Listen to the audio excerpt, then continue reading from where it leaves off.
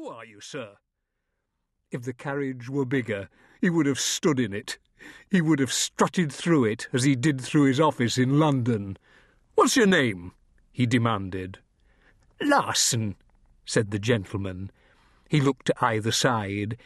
"I'm connected with the trade." "Then you should be hanged," said father.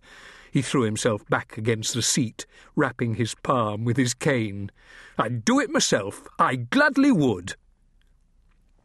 Larson's hands went back to his lap. His feet, like small animals, made themselves comfortable on the top of his box.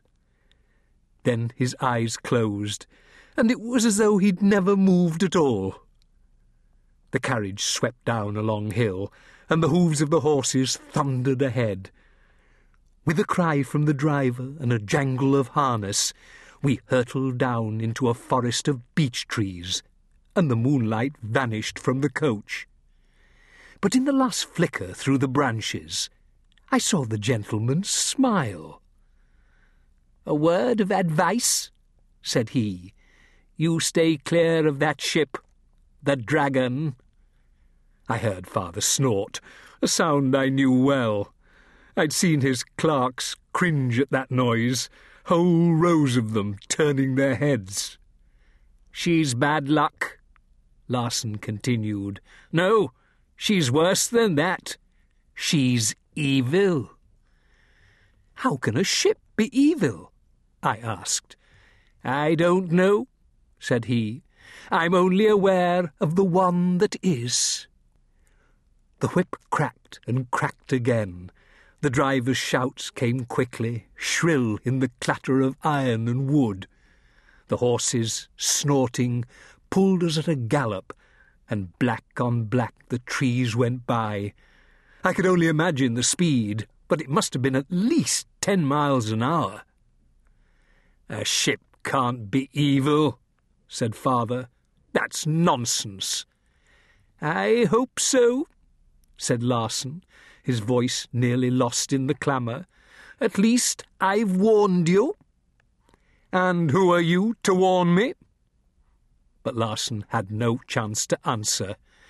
The horses screamed in sudden fright, and the carriage jolted heavily.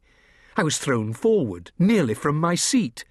Father's cane went spinning from his hands. "What the devil?" said he.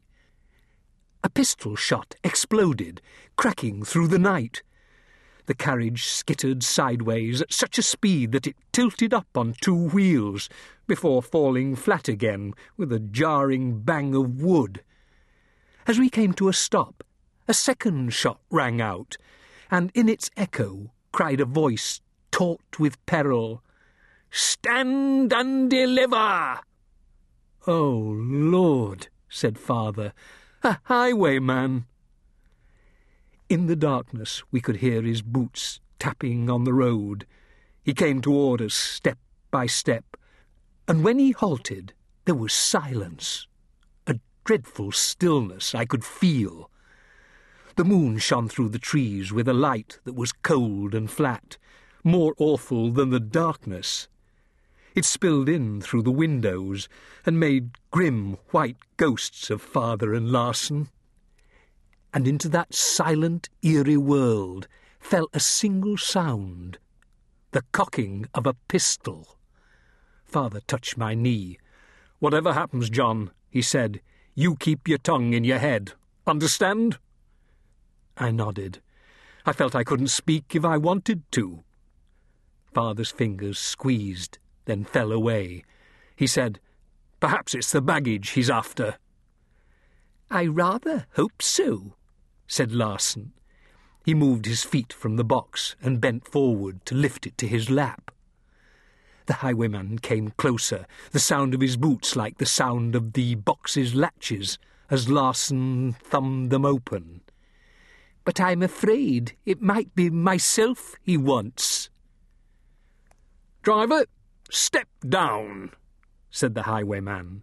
"Quickly now." The coach rocked. There was a squeal of springs and the thud of heavy boots.